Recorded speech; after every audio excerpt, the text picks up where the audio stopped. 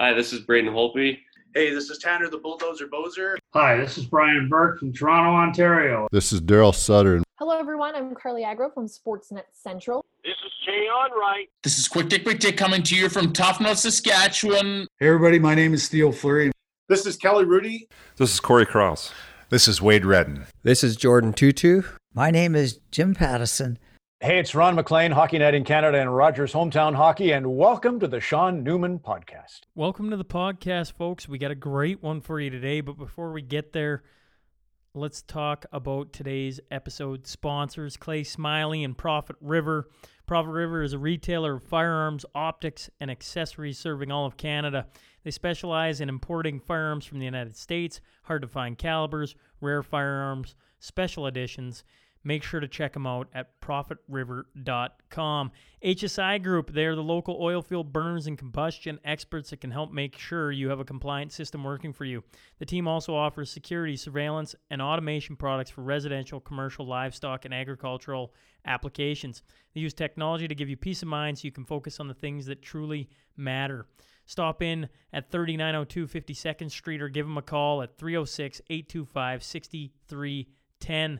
Foremost, they offer smooth wall grain bins, hopper bottoms, and fuel tanks. They're in stock and manufactured locally.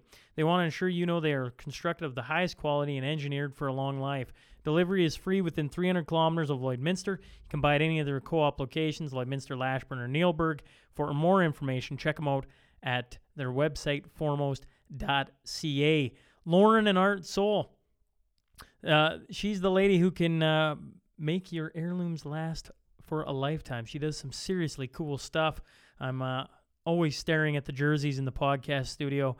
Obviously, me being a hockey man, I enjoy making the jerseys look sharp, and she does an extremely good job of that. And I promise she won't disappoint. If it honestly doesn't matter what you got, whether it's a jersey, photo, artwork, you name it, she's framed it. She's open Monday through Friday, 8 a.m. to 5 p.m., so stop in at 5016 39th Street or give her a call, 780-808-6313. Find out how she can help you. It's more than just a frame, it's a story. Gartner Management is a Lloydminster-based company specializing in all types of rental properties to help meet your needs. Whether you're looking for a small office or a 6,000-square-foot commercial space, give Wade Gartner a call at 780-808-5025. Have you seen the SMP billboard here in town? That is the handiwork of Read and Write and, of course, Miss Deanna Wandler. Shout out to them. If you're in any of these businesses, make sure you let them know you heard about them on the podcast. If you're interested in advertising on the show, visit SeanNewmanPodcast.com. In the top right corner, hit the contact button. Send me a little blurb about what you're looking for. We got lots of different options, and I want to find something that can work for the both of us. Now, let's get on to your T-Bar 1 tale of the tape.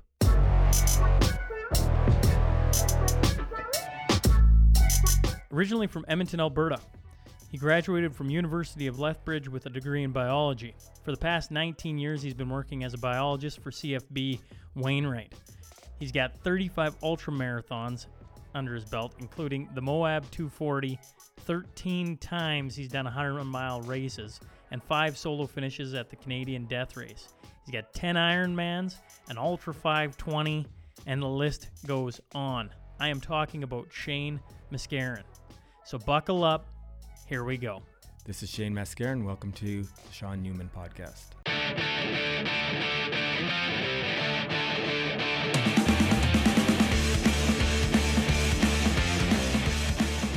Welcome to the Sean Newman Podcast. Tonight, I'm joined by Shane Mascarin. So thank you, sir, for hopping on.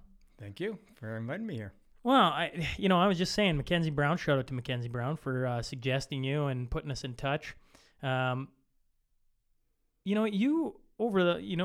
started running in 2010, and since then, like, the list of marathons, ultra marathons, insanity that you've done to your body hurts my brain a little bit.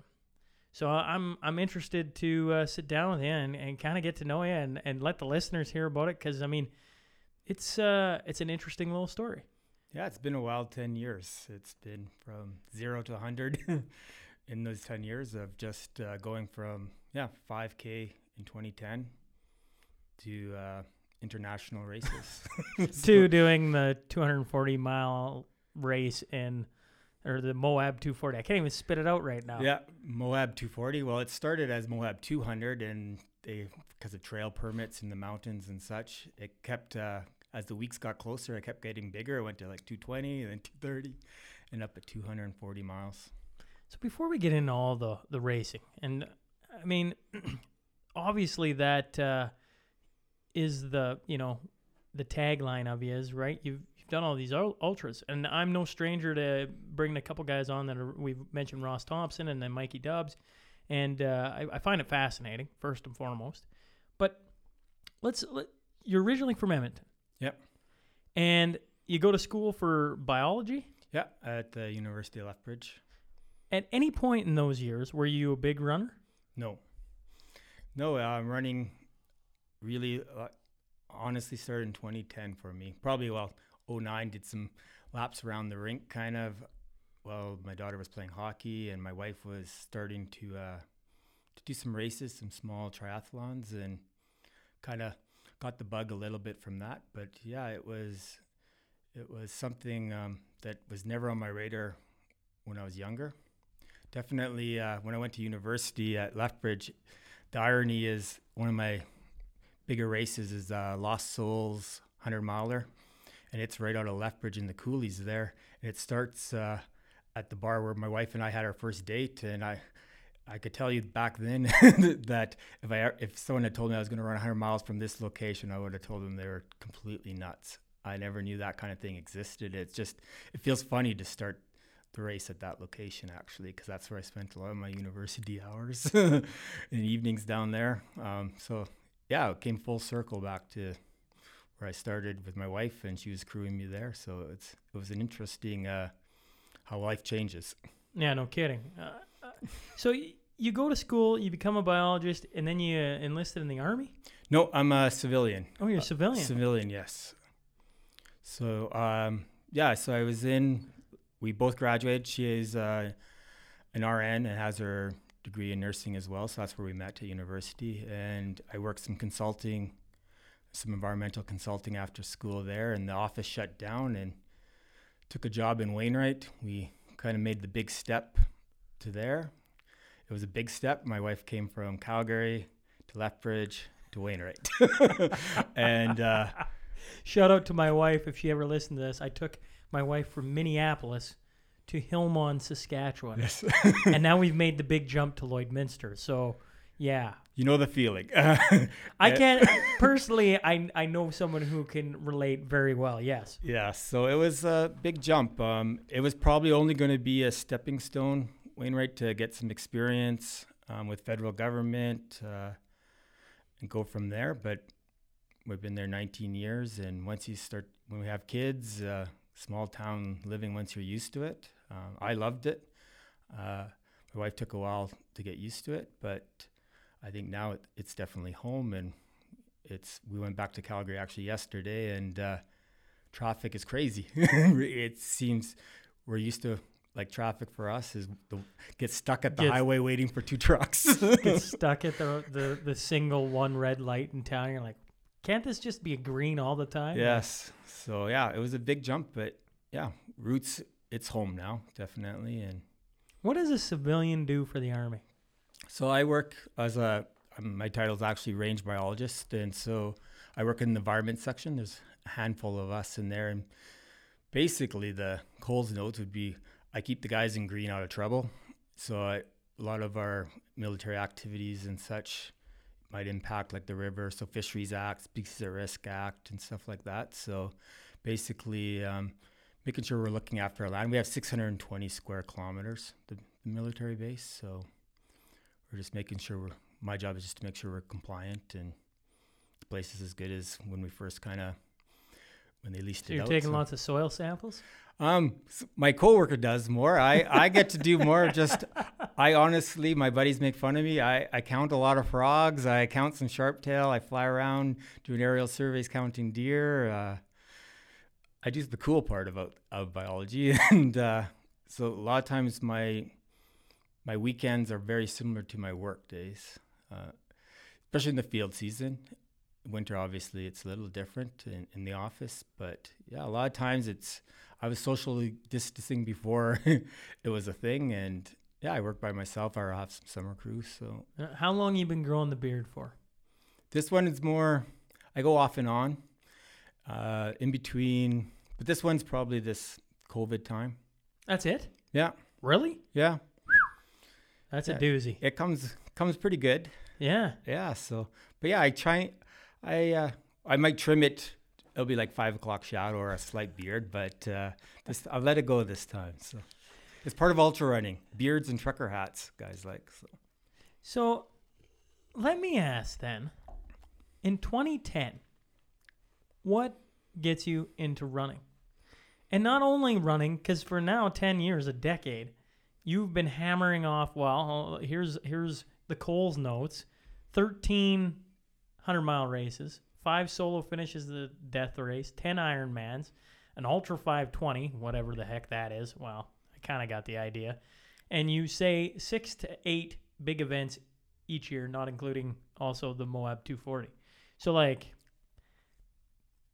that's a lot, especially if you were not a runner before 2010. Yeah, it escalated quickly.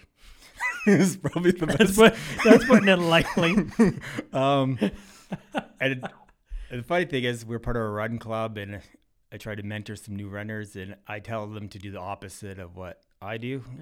Take your time, work up your distances. But yeah, so it was a spring race, 5K in 2010.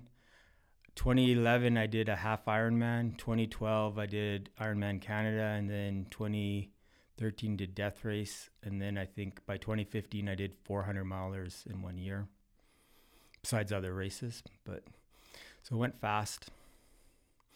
But yeah, 6-8 races, like that's probably what's on my visa bill being on hold because of COVID for next year. So there's a Doesn't your body just fucking hate you?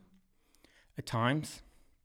I think it's when you race a lot, it becomes I don't train a lot in between some of the races. So it's actually, there's some recovery, a taper, race again. Recovery, taper, race again. So there's some times that there's actually low mileage. I know, listening to some other guys talk, I like rest days.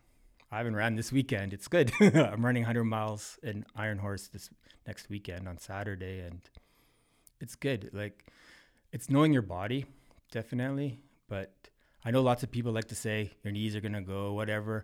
I've actually I don't think I've lost 2 weeks to injury in 10 years. I've had no major injuries. I should knock on wood here. Don't get hurt this weekend, but I think you have to train smart. And I don't do big volumes. I'm not hammering out 50K practice runs and killing myself. The race is the reward, and so yeah, train towards it. And I think I asked Mikey Dubs this, and I might ask Mr. Ross this too. Do you enjoy it then?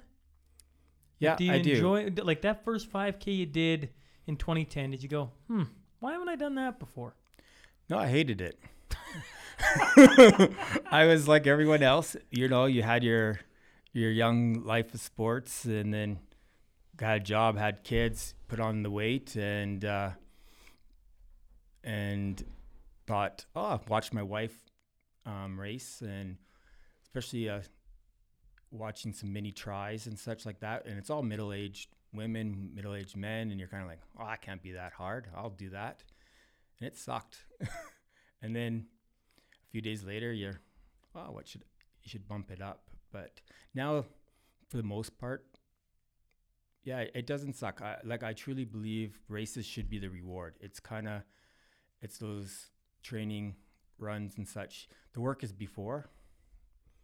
So there's times, obviously, it sucks. But I like to enjoy myself. So I'm probably a little unique with some of the other runners. Like, I know I'm not for sure Mikey. I do not get up early in the morning to run. Anyone that knows me, I hate that. I don't wake up early. I'll run in the evening or later in the day kind of thing. If If it's raining and cold, I'm hitting the treadmill or the indoor track. I've probably done more. You're a softie. I am. Like I've raced 100 milers in rain and mud. I've done some winter racing. I've done like the Berkey on cross country skis in -30. I don't need to practice that. I know it's going to be hard. So yeah, I don't feel like you have to like really beat yourself up to train. There's ways to enjoyable. Like I'll be the first person when it's -30, I'm in the indoor track watching my daughters practice. I've probably done more halves and marathons on 20-meter indoor tracks than most people. Like all the little rinks we're lucky in our area, Viking, Wainwright, Provost, a bunch of those rinks have indoor rinks. And so I can kill 2 hours watching hockey with the miles, and I can multitask that way. And I don't have to wake up at 5 a.m. when it's -30. So, I think I just keep it different that way. For me, that's how I keep going forward. So you mentioned, you kind of, you're that middle age, whatever that, late 30s kind of thing. And then, you kind of get into it and, so that's a good shot of dopamine, so to speak, then? Like it really bumped you up a little bit and made you feel good after the fact? I think sometimes part of why I run definitely is for my mental health. It gets me out. I definitely keeps me busy, keeps my mind occupied, running, looking on trails and stuff like that. So I'm not sure if I don't get as much as the runner's high as I read about and stuff. Every once in a while, there's some good experiences, but a lot of times I finish and I'm kind of like, what's next? Kind of like, or I could do this better next time. And so, but I think there's times that you just have the perfect workout. I really like to bike more so. There's nothing better than nailing a good strip of pavement with a decent tailwind and 50K an hour in the tri bike. That's what, like, going fast. And some of those runs or rides are definitely like, that was good. So there's once in a while, like every once in a while, there has to be that training run that just is. Fall running this year's been, our fall has been fantastic.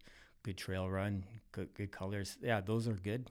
They don't have to be killer like 4 or 5 hour runs, but just something to recharge the soul.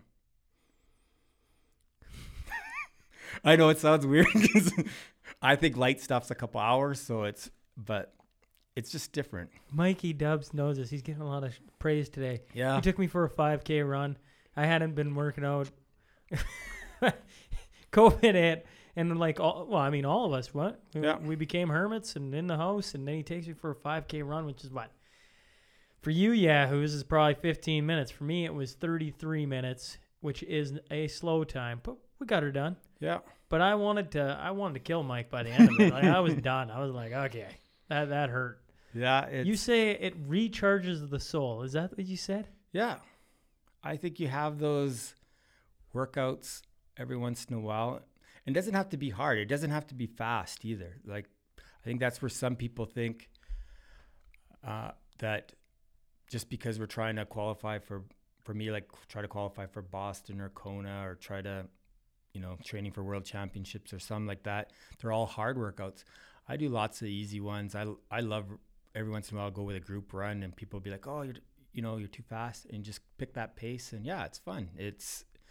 I think they don't have to be all like 5K of hell. But a lot of times I run by myself, so no one's complaining. So maybe that's it. But Mikey's full of energy. And you mentioned mental health, and yeah, you've been open with me before we sat down that you've had some struggles with mental health, and you've been trying to be very open about it. Could you lead me down the path of that? Yeah, it's definitely it's a strange path. I've probably struggled with mental health, obviously throughout my life. And it's hard. It's kind of hard to pinpoint when that turning point was with my mental health. But most of the time, it's been whether it's school, work, family, now running. It's kind of like 110% kind of into that just to keep my mind busy. But sometimes after a while, drinking doesn't help. Working all the time doesn't help. Running all the time doesn't help. And yeah, it deteriorated in the last couple years. Probably the last year has probably been the worst for me. And it's been a struggle. So I think that's why a good run or a good bike is good. It recharges my soul because every day is hard for me. I know a lot of people say, oh, I got bad days, or bad days makes you stronger. Well, every day's really hard in my mind. So really bad days are really bad. I say this because I don't know. You can call me stupid. You can throw the coffee across the table. I'll take it. It'll be a little bit hot, but that's okay. When you say every day's hard or tough in your brain, can you kind of I just don't understand that. Yeah, I just I have I don't know what a bad day is for me. And this wind's blowing, my kid pooped on the floor, and I'm irritated. I don't know. Well, that's awesome. First of all, that I think people that I know for myself with mental health, I'm glad other people don't understand because it sucks. But so for me, I have a personality disorder, basically. But I've been diagnosed several times with other stuff. But what have you been diagnosed with? A personality disorder.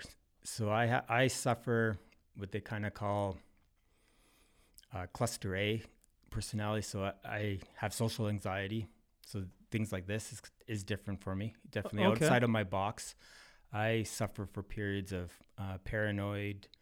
I'm very tough to be with because I push people away kind of and stuff like that, just because it's untrusting and stuff. And then I have my mind is always spinning. It never shuts off. So you're kind of always fighting. That inner voice? Yeah, kind of an inner voice or just tunnel vision at times. So a lot of times people will think that you're kind of distant or grumpy or mean or whatever. You're just in your head and you just don't really notice people around you. And so it's weird, obviously, to have a family and a career and all that, and to have kids and wife and stuff is actually rare with my condition because it takes a lot of work and it takes a really understanding partner to do that. So yeah, so like some days I don't talk to people and stuff like that. I'm famous for deleting my Facebook account, coming back, unfollowing people, and it's just because of just a trigger in my head. So it's weird. So when I run, I have full conversations, or not conversations, but I'm thinking about all kinds of different things all at the same time. So it's always spinning. I don't sleep a lot, so probably why I don't get up early to run. So that was kind of working with that. I'll have it forever, so it's just trying to manage it. So it's a different mental health. Issues suck because the worst thing about mental health is you hurt the people you care for the most. Yes. My wife and my kids have been through a lot. I would say the last year has been very tough on them, and my wife especially. So it's tough. It's definitely, like I say, it's hard. It's hard when you don't realize, you hurt the people around you until you realize that. And that's what I mean. They're hard days. They're super hard when you realize, oh, I was a dick for the last 2 weeks or whatever. And I don't even realize it at times. Well, the first thing I'll say then is thanks for hopping on. Because, I mean, obviously this is not in your wheelhouse. No. But I appreciate you coming to talk about it. I think that's pretty brave then. Pretty cool that you're like, you know what? Don't know this guy from a hole in the ground, but I'm going to drive an hour. We're going to hop on. We're going to see where this goes. Yeah, I think it's time. I've been pretty open. Like I said, my last year's been hard. And it's tough to say, but it's the only way you can I think in the last few years, we definitely talk about mental health more.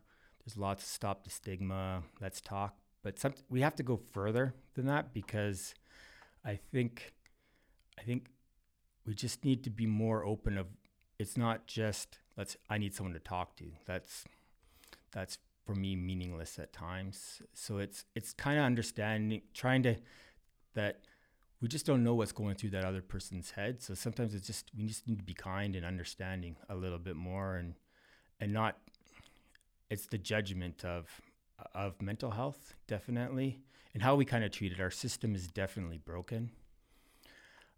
I can say that for experience, because I have been in the mental health hospital twice in the last year, to aka Ponoka, everyone. So and that's how we kind of treat mental health right now in our province, is Stick it away in a Yeah. hospital. And so it's, I would say this, as a guy that I don't think, I haven't had mental health problems, at least not that I know of. Yeah. Friends and loved ones may think different, but I think talking about it and being open about it helps guys like myself understand, because I see when you say we've been more open about mental health, and Bella Let's Talk comes to mind, right? Yeah. It's like, great. Great. I'm all for it. I have no idea what the heck's going on, but like, I'm all for it.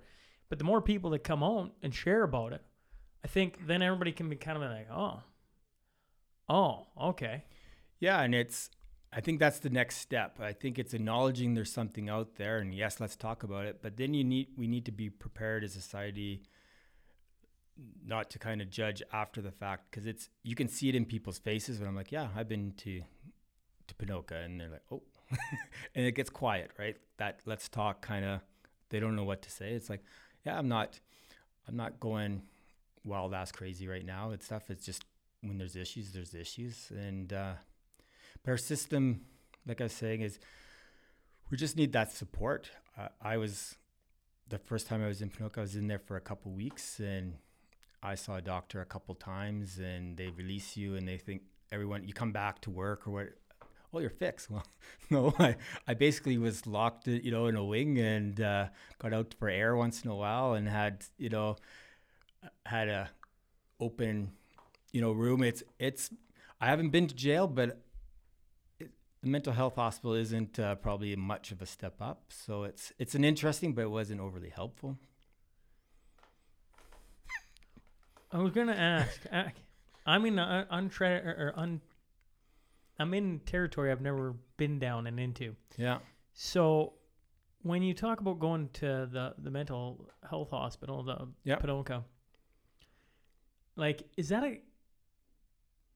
a good experience for you? Like, do you come out of there and be like, you're kind of alluding to a little bit of it, but like, do you come out of there and you're like, oh, I feel a little bit better, or no? Well, my two experiences have been completely, I guess, different. The first time I went, and I mean, the main place I think mental health hospitals are needed for when you're at risk. But once you're, for me, when I tunnel vision, I've had 2 suicide attempts. That's why I've been in them. But once you kind of are out of that tunnel, yeah, I need some therapy and stuff like that. But being locked up really isn't really helpful. So it's different. Once you're kind of over that self-harm time, you need that support, and that we don't have. Like when I was there, yeah, it was, well, you need one-on-one counseling, but it's a 3-week wait to get in, even at the hospital. So it's like, well, I don't plan on being here 3 weeks, hopefully. So there is no, I think people think you go see it on TV, you go to therapy, you go to this. You see a doctor maybe once a day for 5 minutes, or someone else. So what did you do the rest of the time? You actually talk to a lot of people like yourself. It's probably the best part of that experience is you start to realize the people on the street that you kind of walk by and judge, you don't know what's gone on in their life. You meet definitely some people that have had some abuse, some addiction issues, mental health issues, severe enough to get there. And you're all there, and there's nothing, you don't have to hide. I know why you're here. You know why I'm here, right? So you have conversations with people. I think there's more self-help with the patients-to-patient talk, because there's not a lot to do. But the first time I kind of, my attitude of being a 110% guy and active is I used it as a training camp. I got like 45 minutes, an hour of exercise at a time. I would go run outside. I had some change of clothes. They had a swimming pool there. I think I was the first person to ever ask, could I swim for an hour? They kind of looked like you're crazy. And once you swim, they're like, oh, I've never saw anyone swim that far before. So I did a couple like 3K workouts and stuff in the pool. And it was like a 50-meter hot therapy pool. But I just did what I normally did and just tried to stay it was weird because everyone you talk to, you're like, yeah, I've done some Ironman. They're like, yeah, sure. Like, yeah, I have. So I tried to stay normal and that I could beat it just by being active and fit. And I actually left the first time. And 3 days later, I raced Ironman Arizona. I basically came out, packed. My wife came with me to make sure I was okay. Had some severe social anxiety getting there in the plane and getting there. But yeah, I had I think 11 and a half hour Ironman, did really well. But it was odd. So when people have excuses of a race of, oh, I didn't feel good the day before or whatever. You literally came out of a... Yeah, I spent 2 weeks and came out and raced. Yeah. But I don't think I took it as seriously just because I was like, oh, I'm getting out of here. And that's all I kept asking my doctor. I have a race. I have plane tickets in 3 weeks. Can you get me out of here kind of thing? And that's all I was focused was getting out. The second time was more severe. And it was shorter, but I had probably hit rock bottom in April. And shit, that isn't that long ago. No. So yeah, end of April, beginning of May, I got out. So in between that, again, so people have this, I think, opinion that depression people and anxiety people lay in bed, don't shower, don't do nothing. Well, I got out, did Ironman, went on, took my daughter to all her events, trained, did another 100K in the spring, ended back up. So fitness doesn't cure it for me. It probably helps a bit, but you can still be active, still be a professional, still have a family. So that's where I think that mental health message has to come out. You can still be high functioning. It's rare, definitely, but you just never know what's going through some people's. That's where I go back. We just need to be kinder and be more open, and it's okay to have this conversation. But yeah, so April, I had an overdose, went to hospital, was there for a day or so, went sent to Ponoka, got back out. I think my family had enough, and it was a hard stay to get the trust back. But I definitely hit rock bottom that time, and my life has been incredibly better in the last 5-6 months. And, but it's almost breaking down and just rebuilding again mentally, really fighting. But there's still really hard days, definitely. Is there anything that helps? I find talking about it does now. I've gone back I go to weekly therapy. I have a good support. I've changed some stuff. I've changed some of my professionals that are giving my support, and I have a trust. I don't think I had a trust before. I think, unfortunately, I had to hit bottom maybe for some of my couple. I think maybe my wife, it's hard. I don't want to speak for her, but she's been through hell, but with that, but I think the core friends realized that I needed help and stuff. So yeah, so there's more discussion like on our runs. Hey, how are you doing? You're doing okay. I'm on a really low dose of meds, so it's not a lot of that. It's more self-thought. It's trying a bit of everything. It's trying some massage, trying some, stretch therapy. It's doing yoga. It's doing I was gonna ask meditation. Did yoga help or meditation for that matter? Yeah, it's really hard for me. Like it's funny. Yeah. I would rather run Moab than half an hour meditation because it is for me to shut off my mind is like. But running would be, and I could be wrong on this. I know what running is for me, and my brain is constantly going. So I feel that I can kind of understand the brain not wanting to shut off. I get that. But when you run, it's like a physical endurance distraction, whereas when you do yoga or meditation, it forces you to deal with it. Exactly. And like wrestle with it. And I would think, like anything, if you could become good at that, maybe you could develop the skill in order to keep yourself from, but hell, I'm no doctor. Yeah. Don't take it as that. No, I agree. I think, again, in the past, for me, we used to have a saying, but we try not to use it anymore. I call it pre-Shane, or 45-year-old Shane, 46-year-old Shane. It's really been a turning point. Is that I think the past me, I'd go to yoga, go to those things and go, oh yeah, I'm there just to stretch my body, to get my hip flexors so I can get faster. And this mumbo jumbo of, let your thoughts leave the room, all that stuff they talk about, I just, whatever. Now I'm actually trying that, because it's definitely helpful. And probably a key thing is probably it's kind of like good and bad, is I'm definitely medicated at night. I take sleeping pills now on a daily basis, so I knock myself out, which is great. I think I'm mentally better that way. But I mean, it is you're basically addicted or dependent on something to sleep. Yeah, and it's tough as a parent, is like my kids are in the teenage years, and those troubling calls, you want to be there, phone me at the middle of the night. My wife's had to take them a few times, or there's been some times where they didn't want to call or something because dad's like loopy, right? So basically in my house, it's kind of like the routine. We do get the coffee ready for the next day and all that stuff. And then I'm normally the kids, do you need anything? Because in half an hour, I'll be not very functional for a while. And that kind of sucks too, like to tell your kids. It's been really hard, that part. Parenting's tough enough, but it's definitely tough when you have to show weakness to your kids. I know the hardest thing I've ever done in my life, is to apologize for some of my behavior with my wife, just from letting my mental health go, was, telling your kid that, yeah, I'm sorry about, my suicide stuff. And to hear from your daughter, I don't want you to die. Those are tough conversations. But, we had it out hunting and we were talking, and just sitting outside and having that discussion. They're tough, but I had to have them. And so I think we have a unique relationship in our household, and it's different, but it works now.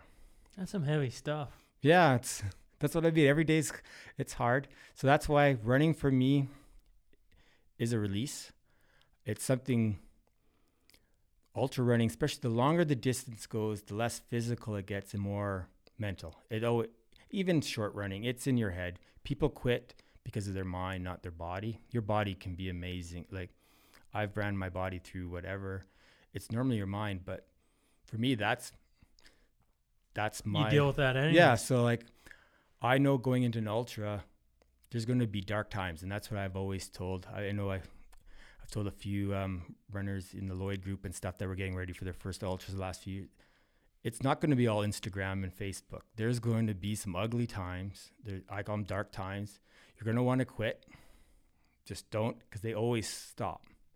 If you wait long enough, walk it out, whatever, sit, they come. But for me, I'm like, I know they're going to, because life has to continue, and life's continued for these 46 years through this stuff, is I know it'll be over. So I just, when they come, I just almost relish them. I'm like, okay. Here we are again. Here we are. Like, is this the best you got, brain? And that's kind of, it's kind of probably my advantage deep in a race, is I'm not going to quit. I mean, I have it. Obviously, your listeners can't, but he's got a tattoo of "I will not quit" on his arm. Yeah. So I got that after my first suicide attempt, and it's to try to remind them those dark times. But they're good for. It helps in running to look, because, it's most people's weakness in running and stuff is quitting, and it's not their body. your body's going to hurt. The blister's going to be there, but it's going to be there tomorrow, whether you quit or not. So you might as well get to the finish. 100%. They're going to heal. Yeah. You can pretend that tweak in your knee or that uncomfortable is like an ACL tear, but it's not. Unless there's bone sticking out, you can probably move forward, but it's your mind wanting to. Like I've puked over, like I had every experience in the book. So You gotta. I don't mean to pry too much. Yeah. So if this is prying too much, you once again can whip that coffee off the wall. That's fine. I don't know if I just haven't dug deep enough into it or not. I want to get into the Moab, but before we do, you mentioned multiple times trying to attempt suicide. I don't know, and maybe you can explain it. How do you get to that point where that's where you're at? It's a good question. I think it's a question I really don't have an answer for, and that makes it probably the most frustrating part to manage, and probably why you get every doctor you see, like you see different ones when you're in the hospital, so you don't get to see the same one. Everyone has a guess. It's probably my main beef as a scientist with social sciences. You're just guessing, and it's frustrating for me because I'm a data guy, right? So I have no idea. Most times, I think my last attempt, I was actually registered for I registered that day for a webinar on invasive species or something like that, like the next day. So it's not like You weren't thinking about no. moving It's forward. normally it's a series of a week or longer days as they digress down, and then by then my brain, it's normally tiredness, like then I can't sleep, and then it's normally the dark side wins. You gotta tell that dark side to fuck off. Yeah, and there are a lot of times there are conversations like that, and unfortunately it has won twice. Luckily, yeah, I'm still here, but I don't really have an answer, and it's been just, seen lots of doctors, and it's weird because it's hard to explain, and I think that's the hardest part of understanding mental health. We just can't see what's going on in our minds. But for me, yeah, it's normally a tunnel vision where it makes sense at that time. But as soon as you wake up the next day, or you're like, that was wrong. It's not that I don't know right or wrong and stuff. It's just at that time and it's not that I want to die. I just want it to stop. Like I just want the brain to stop. And sometimes it's just to the point that I can't stop it. So that inner voice, it's funny. Like, dude, you're a pretty cool guy. Like, I'm sitting here. I hope that coming across in the podcast. I hope people are like, wow, this is We're not talking about running. No, well, but I'm like, Yeah. you show up, you're this, healthy looking dude, kick-ass fucking beard on his head, a bighorn hat on. You look like you're ready to run the Canadian Death Race, right? Yeah. And you sit here and you talk, you got a smile on your face, and then you go into this dark place, and I'm like, here's the thing about mental health, suicide, that kind of thing. We all know somebody pretty close to us that either has tried, has succeeded. Like, there's a lot, and every day there's more, and it's that's the reason why I ask. It's because I play the scenario in my head, and I'm like, I just don't know how you get there. And for you, it's the brain won't shut off. Yeah. Yeah, and like it's funny because when you like with a lot of promos and stuff, it's get active, get fit, or mental health gets cured by fitness. Well, I could tell you if running cured mental health, I'd be one of the sanest people around, and I'm definitely not. I'm not saying it doesn't help some people or whatever, but there's more to it. And there's definitely it's a shitty thing, definitely, and it's hard to get support. We talk about it, but I'll be honest, last week I actually had some bad days. There was some stereotypical days where I was like, I don't even remember the last time I showered, or and I would have some afternoon naps. I took some time off, like a day off of work, and it was like, fuck, like, and I was like, I'm doing everything right, and I'm fairly happy. I have no stresses right now. You know, my family life is good. We're back on track. You know, like we're supporting each other. The kids are doing good. You know, activities starting up again, but I'm still feeling this way, and so. I had some talk with like my therapist, and she's like, we'll get you back in to see a psych doc, and maybe you just need a, a bump with meds or something like that. Well, I don't get into, I think it's end of November. Before you get in? Yeah. And I'm a priority case. So our system is really broken. I just think of it, and I don't want to go into big talk about like with, COVID money and stuff, but I think of, if we just gave a fraction of the money we're giving to that kind of stuff, like even the amount of disposable mass there's probably spent in this province a day back to like mental health would make a difference. It's too much. And because of COVID, it's Zoom. COVID time, I mean, there's lots of things to complain. We've lost, our activities in sports, but for the people that really need help, it really sucks. When I got out in May, I couldn't see a doctor, and because of my personality and stuff, I really need to see someone. That's why I wanted to come here, like to talk a conversation. It's very helpful for me for my trust issues and stuff like that. So, but you can't see a doctor in person. So it was all, you need by Zoom, but most of them weren't even doing that kind of stuff because they weren't set up or whatever. So you come out of the mental health and there's no doctors to see. And most of it was because of COVID, and I mean, there's some extreme cases, but most extreme cases, they just ship you to the hospital. Like it's just kind of around and around. So you get to be afraid to say, I need help because you're not going to get any anyway. No, and I know where you're sending me and it's not what I need. Right. So it's a difficult time, and I think it's really scary for the people with mental health. Well, I mean, for everyone, but I mean, add the rest of, job uncertainty, unemployment and all that. And with not having the resources, it's a tough. So that's why we need to have these discussions and get it out more, I think, and be more supportive of each other. Yeah, well, that's something we can all do, right? Yeah. Be more supportive of our communities that we're in. Yeah. That's the easiest thing. But I mean, what you're talking about, like this COVID thing, man, it's been tough.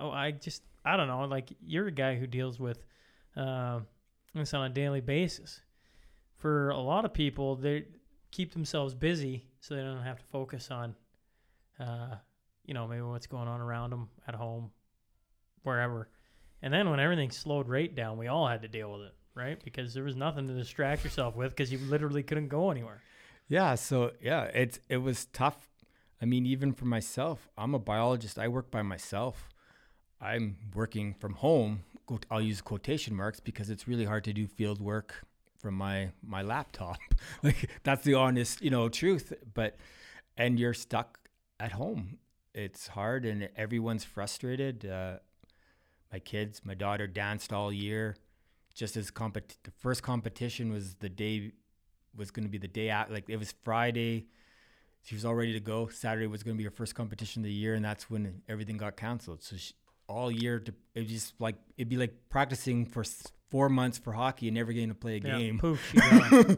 And then, hockey was like all the summer sports. My race season was canceled. I'm a race director. I started a running group in Wainwright, and now we're trying to do it. All of a sudden you're do it virtually. You're trying to do all this stuff, and everyone's frustrated. Not just the work part, but even our releases are gone, right? So everybody's. Yeah, you can start to see more of society starting to rebel against it. Just like, don't matter, man. I don't care if I get sick or not. Like you locking me up in this place and not letting me go do that is making me a little more like antisocial, so to speak. Yeah, and it's tough at our house because I get frustrated with COVID and stuff, and my wife's a emergency nurse and she's dealing with it. And I mean, we've been tested and quarantined for when they had an outbreak in Wainwright, and stuff like that. So she's dealing with it every day. So who am I to complain to her about it, right? So, she's all suited up every day. I can't really complain about wearing a mask. So just to go to the store. So they're awkward conversations in our house. So, but yeah, it's an interesting time for sure. Let's talk about the Moab 240. Let's do this because, I watched the. I would say this to any listener who's has no idea what we're talking about. I would say pause it, go on YouTube, search Moab 240. There's a bunch of different videos on a breakdown of what he does, but you can explain it to people.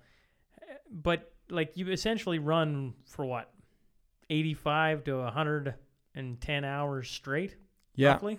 Yeah. So I think I ended up running just around 90 hours or something when I did it. And it's a tough race. It's definitely, the distance is always tough, but it's beautiful country, but it's unforgiving as well. Being the first year, they had some hiccups with some of the setups and such, but it was basically the first 100 miles was in this red dust desert, and the aid stations at these events are spread out. So they'd probably be anywhere from 15 to 22 miles apart. So, that's for us that's a long run on a weekend or something, but that's fully rested, with some water, but you're packing your stuff. And as the race progresses, those stints are becoming 7-8 hours on your own, and you're spending most of the time alone. It'd be hours you wouldn't see someone on the race course. So it's beautiful country, but yeah, the desert, I think it was plus 30 when we were in the hottest part of and no water. I'm used to running like here, at least you can wet yourself down or something, drink out of a slough if you had to, kind of thing, but there was nothing. And then it ends up, zigzagging through two different mountain passes. I believe it's like 30,000. 29,000 and change elevation, yeah. Climb and decline. Yeah. So we go over two different mountain ranges, and it's beautiful, but it was an interesting, it's kind of, the race start was something I'd been to. You kind of go and they take your picture, they do some stuff before and after, how you look, and you get a physical before you go, and they have fully paid aid, first aiders, and it was different. It was some elites. There was anyone that I know, Joe Rogan, if you follow he has Cameron Hayes on a few times. I remember I was about 60, 70 miles in, and I run up to him and I was like, oh, I'm probably going too fast. So you kind of run in and spend some miles with some interesting guys. And for me, it was being some of the who's who of the ultra running. So that was pretty cool. It was neat to see them. It was the big chunks of change without seeing people or aid. My wife came down to crew me. She crews a lot of my races. Actually, my kids help too. But there you can only get to half the aid stations. So there's a lot of drop bags. So you're hoping you guessed right where you're going to, is it going to be dark or like headlamps and stuff. So once the schedule starts to go wonky, it starts to get serious, because it's you're not just running like around here. There's a farmhouse, or something, and there's just no one living. So you're packing all that stuff basically in a vest and backpack kind of thing, a running backpack, and hoping you plan right, because there's not a lot of room for air at times. What the hell is 90 hours straight up do to your brain? It messes it up. It definitely, that's a race that has so many ups and downs, because each night just starts to change how your mind works, how your body works. When I ran through the desert, so I got about 110 miles. So I'd got through the first night. I ran with this Marine guy that was just hardcore, but made me laugh throughout the night. And he was kind of giving me some stories and didn't really hint a lot of his past. I ended up Googling him afterwards, and he was some war hero. He got some medal, killed a bunch of guys in Afghanistan and stuff. You would have no one running with him, but really, we got through the first night, and that wasn't too bad. But by the second night, I got sick. Like, I was so hot. The temperature changes really messes up your body as you get tired from the heat to the cold, the desert nights. So I'd been puking for a couple hours, got to an aid station. I was, I think, 110 miles in, furthest that I'd ever ran before. I look at my... Wait, pin that for a second. What was the furthest you'd ran up to this race? 100 miles. So you have done 100 miles and you decide, you know what, let's double it. Actually, let's over double it. Yeah. Yeah, it was... You may carry on. Okay, you're at the first aid station. So 100 miles in, I think it was the second time I saw my wife in the 2 days. And I'm like, I don't think I can do this. And she's like, what do you mean? Like, and I was like, I don't feel good. And I don't think I want to walk for like 5 more days. Like, I don't think I really want to do that. And she's like, well, I'll have the best thing about Moab and all the Destiny trail races is their aid stations are beyond belief. You walk in, you're like, you want a burger? Yeah, sure. They cook you a burger. You want bacon? Sure. You want some cheese? Want some avocado? Whatever. In the morning, cook you an omelet or burrito or whatever they eat in Arizona or Utah area. So I'd got some food, and I'm like, yeah, I can't keep this down. And I was really close to quitting at that time. And she's like, you're a day ahead of the cutoff. Like, and other people are like, you got lots of time. Just take some time. But at that time, you think the world is ending. Right. And everyone's like, well, you're halfway there. I'm like, yeah. It's still, at least 3 more days. Like, it's not like it's only like, like in a race, you're like, you're almost there. Well, no, I'm not really there. Like, and halfway is still like 100 and some miles. So yeah, we're not talking a 5K. I got another couple, 20 minutes of running, and away I'm there. Yeah, so it was probably my downest point of the whole race at that point, and she actually just got me some gravel, knocked me out. I actually laid down in our rental van and I got probably about an hour's sleep, rough sleep, and I woke up. I'm like, bam, I'm good. I'm like, give me my shoes. And I ran next 50K, like 7 hours or something like that. Like, I was actually running.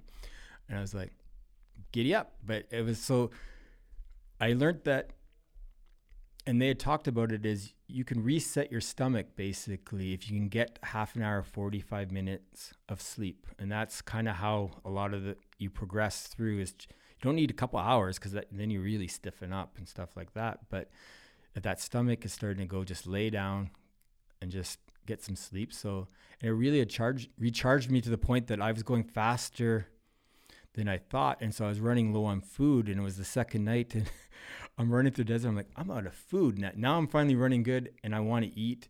So I'm running. All of a sudden, my headlamp hits this. I see this sparkle. Someone had dropped a gel or two on the trail. I'm like, so if people that don't know, gel's kind of liquid sugar, basically, in a container. I'm like, giddy up. I eat this random gel in the middle of the desert. So it had dropped just randomly, and just probably the only gel I saw out there.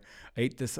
I have no idea what type it was or whatever. I just ate that and carried on. And then I almost beat my wife to the next aid station. And then it went good for a while again. It was interesting because as the nights go on, you start to hallucinate. So what do you hallucinate about? So I think I was probably night 3. I had to go across the La Salle Mountains. So they're about 12,000, I think, elevation.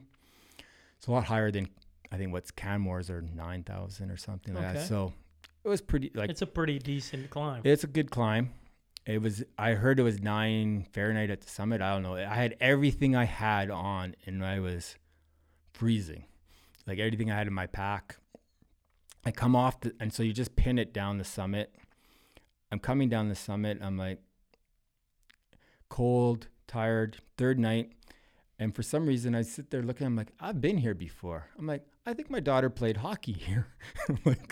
And then again, I'm having that conversation in my head, and this wasn't even crazy, Shane. This was just like hallucinating. I'm like, you weren't ever here. Like, this is the middle of like the mountains. And then and part of you's like, well, yeah, I think I have been here, and I've never been to Utah before. So it was like, so you have this conversation, and then finally you're like, no, and you carry on, but you start to think, all of a sudden you're starting to see like, the random stuff, stumps look like a snake or something like that. But as you're starting to play tricks that all of a sudden you're like, am I going the right way? And then like you start not sure where you are anymore and like what you're doing. And it takes a while to kind of refocus your brain. Just stay up for 3 nights and just see, let alone run, but just stay up for 3 days and see how you're functioning. So you're trying to cover, map read, see these flaggings. And so I'm going through down the mountain pass, and here's a guy laying on the trail, sprawled across the trail. And first I'm like, is that really a guy? And you kind of like touch him. It's like, yeah, it's a dude. And it's the first guy I saw in the whole leg. It'd been hours since I'd saw anyone. And he had hurt his knee, and it's like, yeah, I'm laying here. I'm like, I don't think you can, man. Like, you're going to die out here. Like, it's cold. And so we ended up running or walking with him back, and he kept going, leave me. And we'd been, I think by now we're 200 miles in or something like that, and 180. I'm like, I'm sure Courtney's already won this race. So we're not podium here. So I'm going to walk with you to get you back. And so he hobbled, and we get back into this aid station again, night 3. And I make sure he's okay. And I sit down, take my shoes off, and it ends up being, I need to sleep. I'm exhausted. I'm not making sense to my wife. The first aid people are like, you need to get some sleep. I go, okay, I agree to go lay down. And my wife grabs my shoes, and I'm like, those aren't my shoes. And we ended up getting into basically this verbal argument over my shoes. And I was convinced they were someone else's shoes. She's like, I just took these off your feet. So you just start seeing things, and it just goes, and so I'm like, yeah, okay, I'll sleep. And so everything's hard. Like, it just, these little decisions, like putting your shoes on, is becoming these kind of big obstacles and such like that. And then I think the next day, I'd been running for a while, and there's these turkeys on the road, and we don't have wild turkeys here, right? So then I was like, what the fuck are those things? Because it's like, and so you're just not sure what's real anymore or what's not. They were real turkeys, but it took a while to realize. What did it feel like to go across the finish line? That was good. It was, it's a really tough finish to that race, because you're about 220 miles and you actually come into town, and you still have 20, they loop you around the mountain that overlooks Moab. So you're 220 miles in. Bastards. And I actually go by I'm like 200 meters from our hotel. And so I walk, and my wife actually ran walked with me the 5K through town, and then up there. I'm like, okay, I'll see you in a couple hours for the last bit. But when you come down, you run again. Like, you're kind of this, I call it the ultra shuffle kind of thing. You're slow moving by then. But yeah, you kind of run it in, and it's hard to explain, because it's like. How many people finished it that first year? Do you know? No, I think there might have been close to 100 or something like that. That finished it? I think so. And how many people started? 150 or something like that. It actually has a pretty good success rate compared to a lot of others. But I think because you're having really experienced people, like, you have to have ran 100 miles race, and you have to have a running resume basically to get in. So it was a good race. I think I was like 30th or something like that. And there was times like I never thought I was going to finish, so I was quite happy. Still a day behind, I think, the winner, but by then time's really irrelevant at that. Like, all I could think of is, you're married to a saint. Yes. Because I can't imagine, like, my wife or me going with my wife and watching her go through that over and over and over again. Because you've done a ton of these, maybe not to that extreme, or maybe you have to that extreme a couple times, but I mean, like, that's got to be tough on her. Yeah, I think crewing in an ultra is just as tough as running it. Not only because they're waiting for hours and you kind of have this rough kind of idea of what you're going to do, but the weather, the course, everything changes. 100 miles is still 100 miles or, 200 miles. So there's a lot. Her and my kids have spent a lot of time waiting for me. They've seen me, at not my finest hours for sure. Nothing like puking in front of your kid and putting some chafing cream on your privates, like just right there, because that's what you need. But my wife actually prides herself, I think, in nailing the crewing. Like we're a team. It's no doubt about it. Like when you race at Moab, there's people with pacers and paid crew and stuff like that. So I think, hanging out with some of the topper end, it's pretty cool for us as a couple. And yeah, she missed actually me at one time, and the next check station I saw, she was bawling. She's like, "I'm so sorry." I'm like, "Don't worry about it." Like, and at Moab, I don't know how many miles she put on her rental car, because it's all over you. Like that's it. So what are you guys doing for your holidays this year? Well, we're going down to the Moab to run a 240. She's gonna drive around and follow me, and that's what we're gonna do for family holidays. Yeah, that's our family holidays. We're went to Vegas. I ran 100 miles there. They went. It's just 100 miles, though, Shane. Like, that's not a big deal. We did the strip. I go run, and they went to Fremont Street. They come back. I was like, "That's not doing." So, yeah, our holidays are kind of mixed into those kinds of things. The kids know I tried to make pretty much every dance recital I can get to, every hockey practice, every game in the winter and spring is for them, and then summer you're doing the opposite for Dad.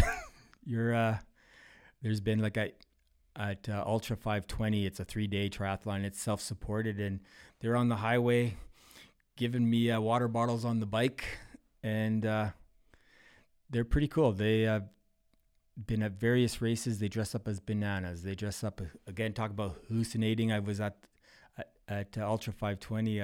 It's an 84K run, and I don't know, 60K, and I come around a corner on this forestry road, and they're dressed up as Mickey and Minnie Mouse, and you're kind of like, "Am I seeing stuff?" That's my kids. So they get into it. You wonder if they have the conversation. By this time, he'll be hallucinating. What can we do Yeah, to really? I think they do sometimes. But it's good. They've ran some stuff. Sometimes I looped races. I've done some of those where you kind of run every mile or something like that. They've come out and they'll do a lap.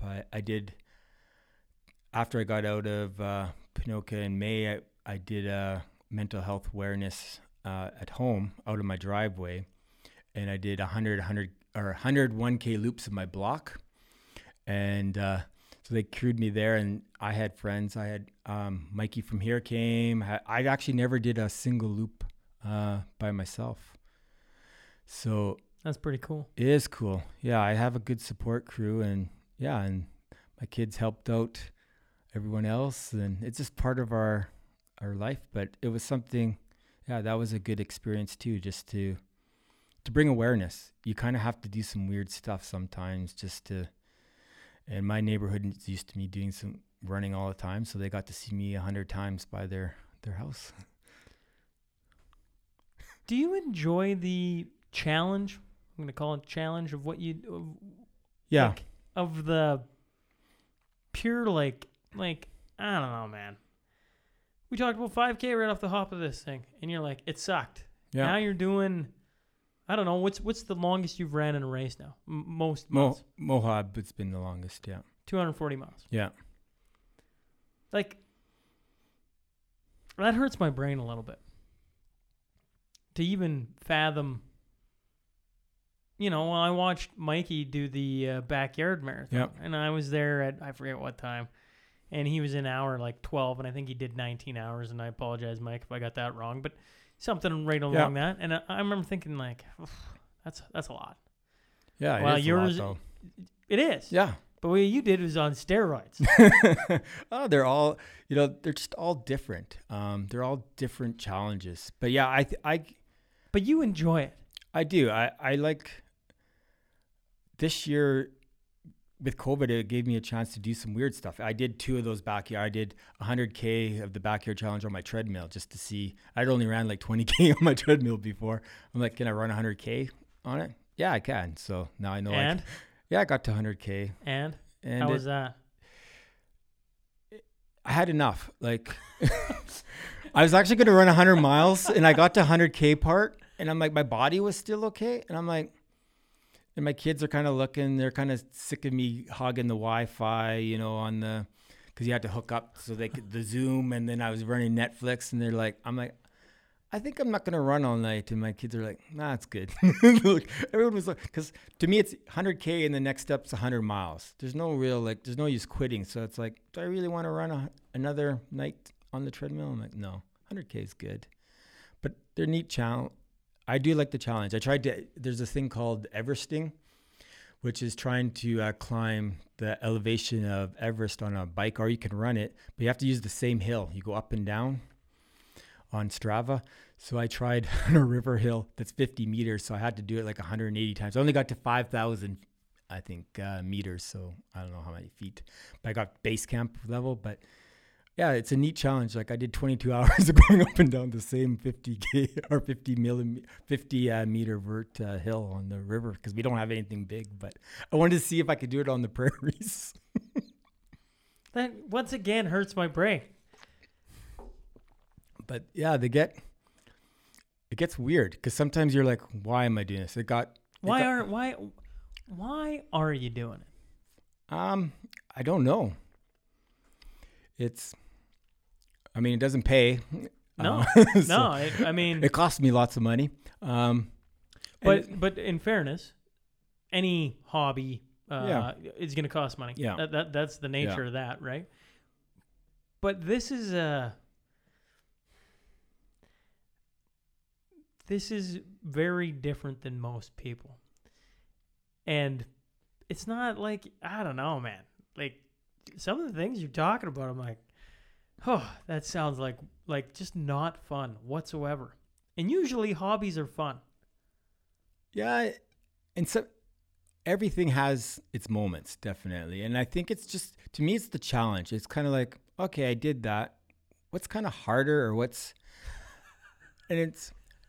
and some people want to be faster, right? And it hasn't been, don't get me wrong. I want to qualify for Boston and I wanted to be fast. And I've been lucky and I've podiumed on some ultras and stuff. So it's not like I'm just, skipping along the way. But to me, it's more about the challenge. And sometimes, it's like, what's kind of harder out there? And then I was like, has anyone ever Everest on the prairies? And I looked on the database, no one has. So I'm like, okay, I'll go try to do that. So. And sometimes you fail, and that's okay. I learned that going down 60K an hour in the dark, my lights were not good enough, and fog sucks in the dark because you can't see. But on a highway, life is full of learning lessons. And when you're a little bit, I guess I won't say suicidal, but when you're kind of living on the edge of time, sometimes you make some weird chances, and sometimes you're like, and for me, it's good to go, this isn't a good idea. And I kind of quit. And that actually makes me happy. I was like, hey, okay, being safe today. And they're just challenges. For me, I don't want to get bored in my mind. So I see something, I'm like, I'll give that a go. So what is a race I think of every time I have one of you guys on that runs a lot like this, I watched a documentary, my wife and I did, and I don't know how we got onto it, but it was the Barkley marathons. Yeah. I assume you know what I'm talking about. Is that something that interests you? A little bit. It reminds me of every bad sheep hunt I've been on, though. You're kind of lost in bushwhacking in the middle. That one doesn't seem, I think it's on the radar there. It doesn't. For listeners that have no idea what I'm talking about, and you probably know it better than I do, it's It's a 100-mile ultra, isn't it? Yeah, but I think they think it's quite a bit longer. It's kind of this secret kind of. Yeah, it's this weird race. It's Yeah. got a really cool theme to it where you run the first leg of it the one direction. Then when Yeah. you get back to base camp or the finish line, you turn around and run it the opposite direction. And all along the time, you have to rip out pages of books to let them know you made checkpoints. And then you can be done then, or you can run the last leg of it whichever direction you want. Yeah. And people by that time are out of it. And they've only ever had, like, the list of finishers of this race is I think it's like 20 or something. over like a 10-year period. Like, it's Or even, or maybe even longer. Yeah. like it's like maybe 1 or 2 a year kind well, of thing. and they haven't had a finisher, I think, for 2 years now. Really? Yeah, because it's weather. It's in the spring. It's nasty, and there's no course. That's the problem, and it changes every year. So Yeah, well, it's a bit of a mind. yeah, game. it's definitely there. It's on the list.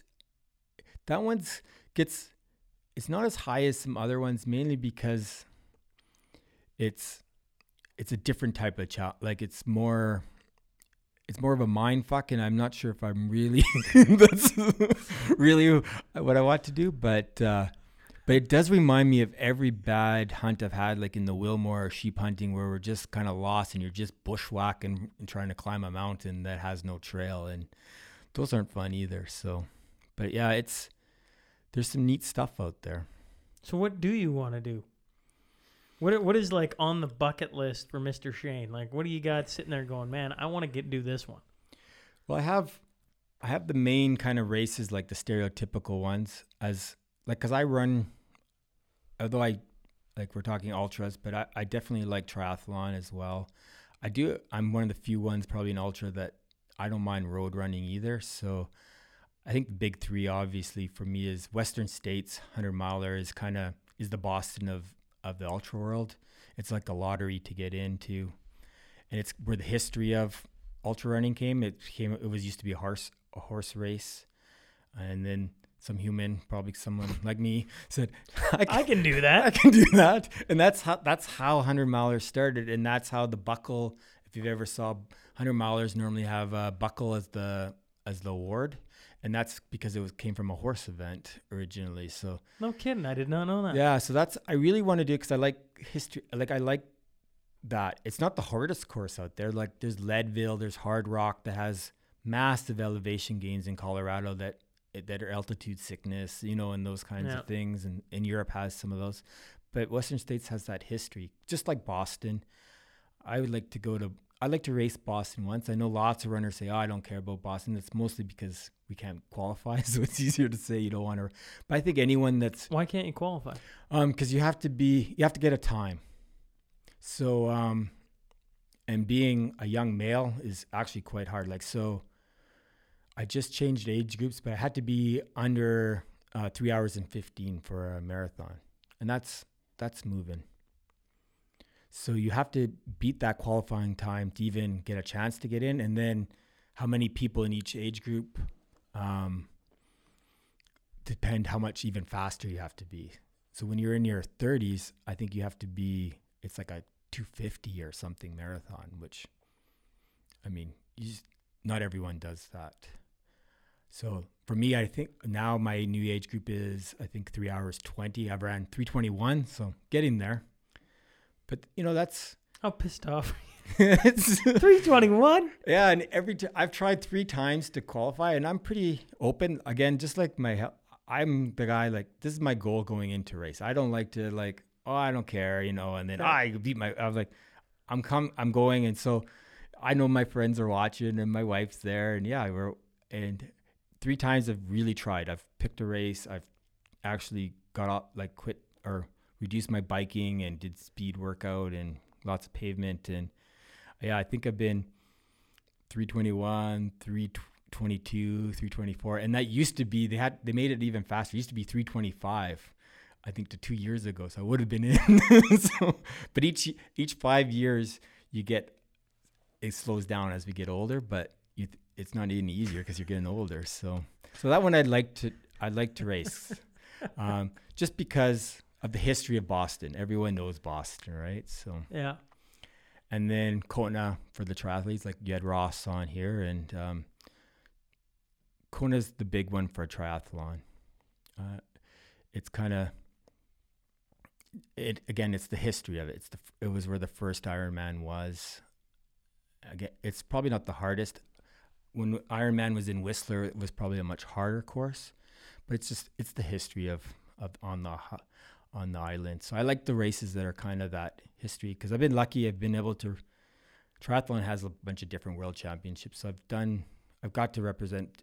Been on Team Canada for that as an age grouper in Penticton 2 years ago, and then I was supposed to race world champions in Edmonton this year, but COVID. So I got a nice Team Canada tri-suit. I can't fit into because I got some COVID weight, but it's there for next year. Oh yeah, you're looking real heavy, buddy. I have for me, but yeah. So those are the three. But I think also is. I think my wife will kill me, but I definitely want they call it the triple, which is the 3 200 milers in the same year. So Moab, so there's Tahoe, Bigfoot, and Moab. The three of them, they're a month apart. It's like August, September, Every month there's a new one? Yeah, the same. And so and you want to do all three? Yeah. In the same year? Yeah. Because I was inspired because I got to run with some people that did it, and you're like, that's badass.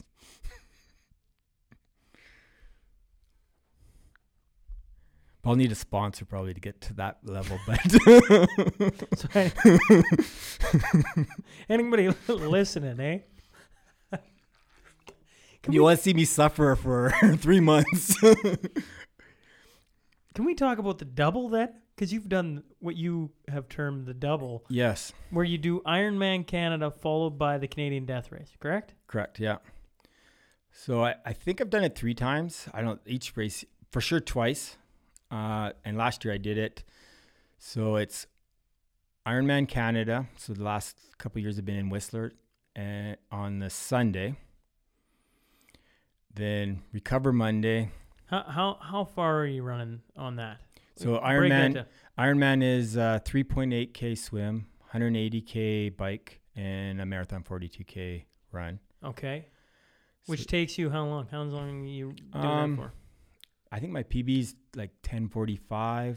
Okay. So normally 11 hours to 11 and a half is normal. Geez, should have started out with this because this feels like 11 hours. Like, come on. Like child's play. Yeah, they're different, right? It's a different beating up of the body. It's I'm teasing. Like 11 hours of going at it. Like a mountain 100 is definitely harder than Ironman, but it's just different. And it's a totally different group of people. That's why I love what I call the double a week. So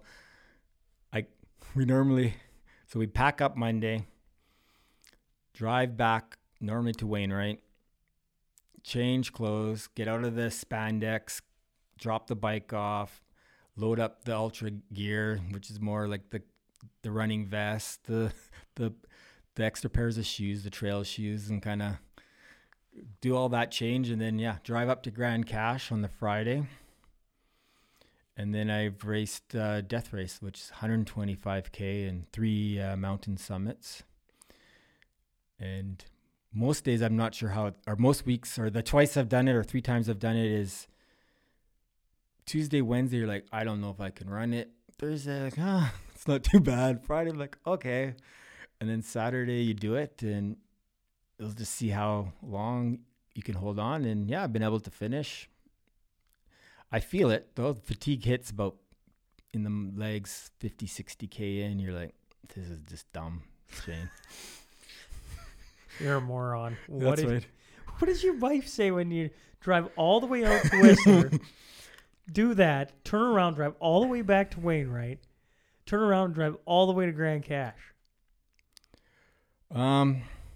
Like, that doesn't seem fun whatsoever. No, well, some years, I guess actually last year we, her parents have a place in Sicamous, so to try to make it fun for the kids, we do some water skiing for a couple of days. That's my recovery, is some tubing, sleep on a boat, and then we cruise. But She's learned the game, and she loves Whistler. She gets her daily, or probably 3-4 times a day, Starbucks.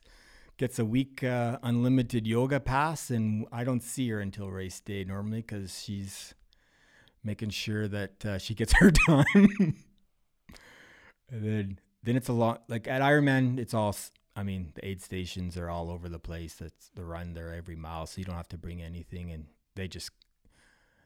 I see them once or twice in the course, and that day's not too bad for her. She can hit up some yoga. The kids can go do whatever they want, and then get prepared. Death race is a longer day. She spends a lot of time waiting for me, sometimes in the dark, sometimes in the rain. So she's a saint, definitely. Lets me do my dreams at times. Couple times I'm like, okay, that's the last time I'm doing it. And then she'll be like, you know what? We could do it better. One time I was like, what? What did you say? It was the same thing as Moab, because I was like, okay, I'm never doing this again. And she's like, you know what? If we came back again, we'd stay here and do this. So I was like, oh, okay. Obviously, she didn't hate it too much. No, I think we're just used to it. And I think Alberta's different because it's the same people, like you see at the same races. So she sees some people she knows. And it's kind of like a community. Yeah.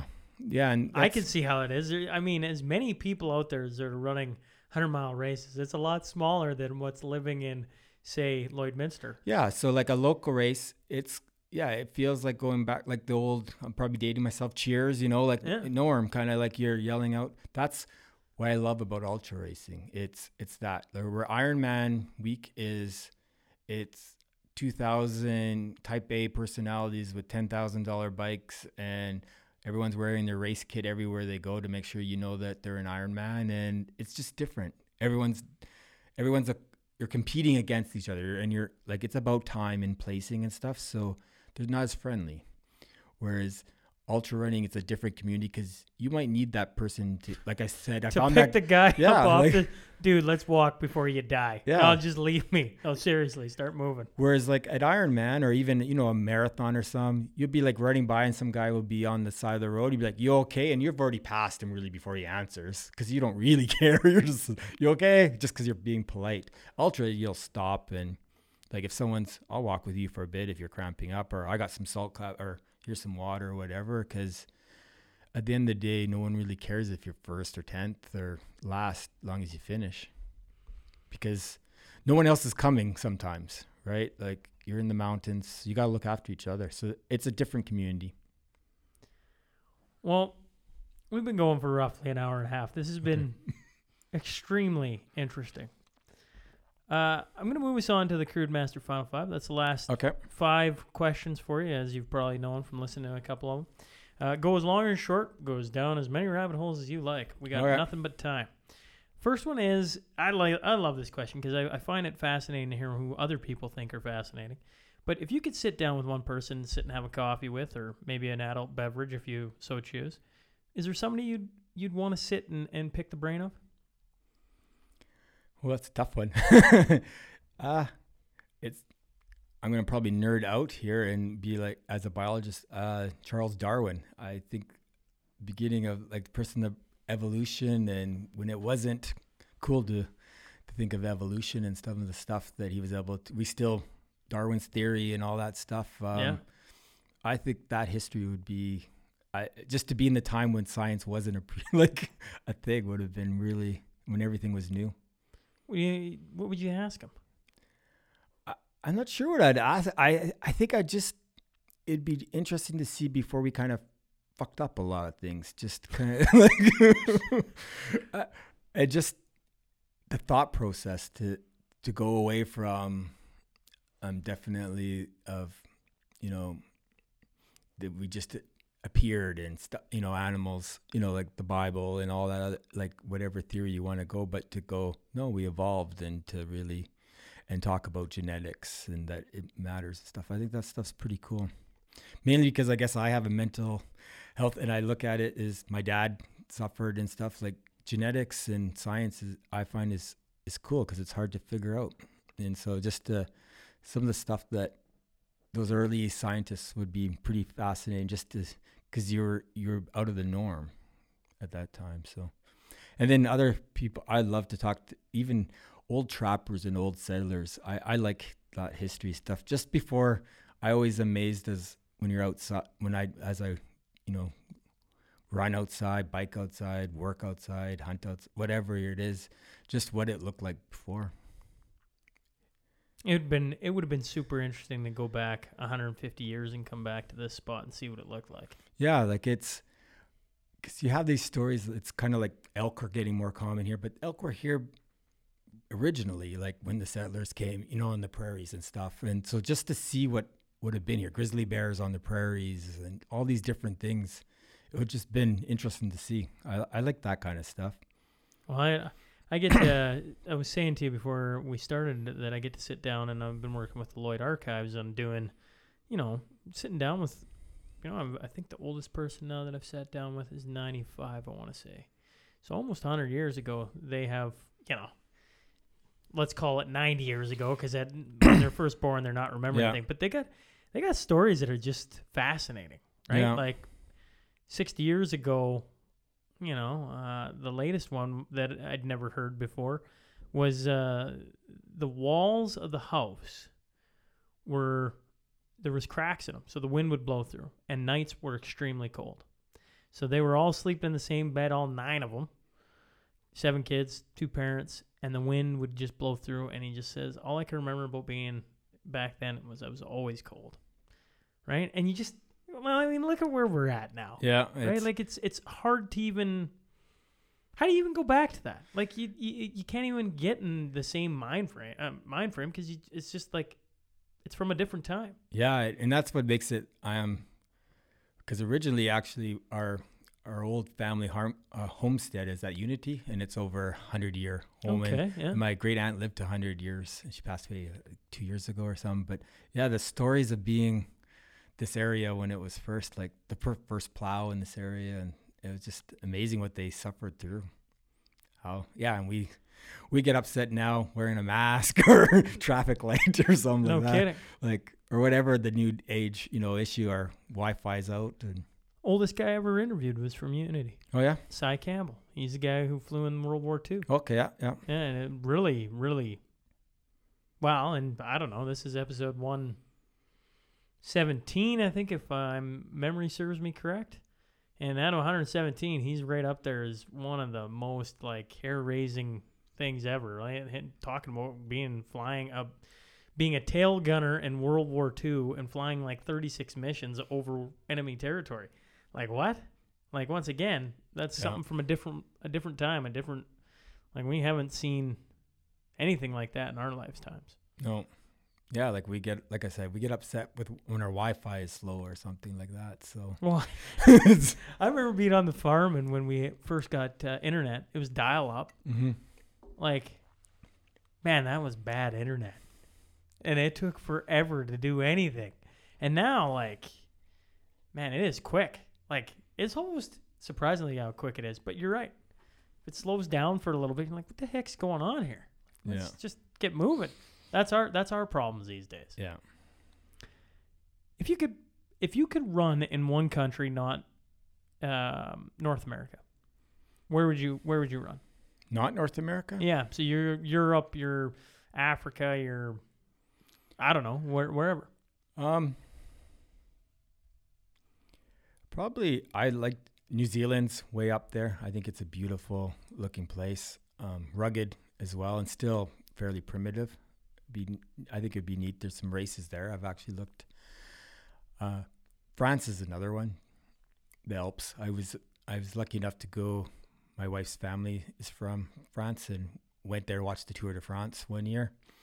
You went and watched the Tour de France? Yeah, and I actually rode a stage, the Alpe d'Huez stage. I pre-rode it 2 days before they came through, and it was actually probably it ranks way up there and one of the best experiences I did. I did a Galibier mountain as well. It was like a 4,000 meter a day, and I don't know how long of a stage, but I rode the whole stage, both climbs, and both mountain stages were closed, the roads, and they were already camped along the side getting ready for the race. And then when I did Alpe d'Huez, all the switchbacks were packed with people, and they call it the Dutch corner, where the Dutch all hang out. They all wear orange and they paint the road. They were already drunk 2 days before, and I had a Canadian jersey on, and they're like, "Oh, Canada!" And you're like, it was like by far you felt like a superstar. And then my wife's family, or my wife's cousin, worked for the promotion, and we got VIP spots. So we were at the finish line at Alpe d'Huez 2 days later, and Ryder Hesjedal, the Canadian, almost won. He was in the breakaway. But it was unreal, like, to watch them ride what I had run, much faster, but it was cool. It was a neat experience. Well, Tour de France is one of those events, right? Like, it is. Yeah, like you don't realize it till you're there. Like, it's neat. It's neat to watch. I mean, we went to, I think, 3 stages, and we watched them finish in Paris. And when they do a couple circuits, and they're flying. Like, you don't realize how fast. Like, I mean, we get lucky on a bike and get the right tailwind, or in the 50 Ks for, a bit. They're just going like that in the peloton, just cruising by. And it was neat to watch them finish and see the jersey presentations. And it was pretty cool. That's super cool, yeah. Yeah, and at that time, Cavendish was a really big sprinter. It had the green jersey, and my wife and I were walking. She has this huge crush on him, and then he ends up riding by us like an hour afterwards on his bike. He was looking for his crew or whatever, like some family, and he just happened to be riding down the street. Just like Cavendish. It was just a neat thing. Like, it was surreal. It was a neat experience. If you like cycling, it was the neat event. But yeah, I think running there, it was beautiful. Like, and everyone runs and bikes and active. It's much more of a lifestyle. They're not minus 40 for 8 months of the year. Yeah. Coolest person you've met in your racing travels? Maybe coolest isn't the right word. Maybe most memorable. I think 2 people stand out. A good buddy, Bert Blackbird. He's a ultra runner out of Brandon, Manitoba. I've been able to run. He ran the first year Regina to Brandon, fundraising for Huntington disease. So I ran 100 miles with him, his first 100 miles on the highway we ran. And then the next year he tried actually to run from Swift Current to Brandon, 600K. He didn't make it all the way, but I ran his first 100 miles with him as well. And at one point he was like crawling on the 300, 400K into that run. He did nonstop. He didn't want to stop, sleep, or anything, just to bring awareness. And yeah, he was suffering out there, and just to bring awareness to a disease that affected like his kind of adopted family. And that's some passion on the road. Really, just to put yourself in the pain cave like that is, just like, the Terry Foxes of the world. And I mean, not the same level like that, but it's like people that run for a cause that really go deep. They're different people. When you see someone suffer like that, I know the first time I got out, I ended up running another 50K with him to finish, just because you're just trying to keep him going. He doesn't even know where he is anymore and stuff, but just for a cause, it was some great mileage. I remember the second time we ran together, I ended up getting even rhabdio. So my kidneys broke down after, and my girls spent their 13th birthday in the Moose Jaw hospital parking lot with her motorhome while I was in the hospital that time. And I tried to get back out with them to run, because that's kind of, powerful person. Another person I got to run with last year, Andy Stewart, I think it is his last name, is Andy ran across Canada. He's ran across Canada, I think, several times, picking up litter in the ditch. He came through Lloyd. And so I drove up from Wainwright and met him at Vermilion. We did 20 or 30 Ks, and he pushes a little, like a stroller, and he picks up litter in the ditch as he crosses Canada. And so because of COVID and stuff, he's been cleaning up the highways of just BC because he's in BC. But you spend time with guys like that, like when people are picking up other people's piss bottles or chew bottles and stuff in the ditch and thousands of Tim Horton cups and everything else, just because it's amazing. That should probably get more airtime on the old news network, shouldn't it? Yeah. I think those people, they come through some places, and both those guys aren't really out there for that, right? So they're just plodding around.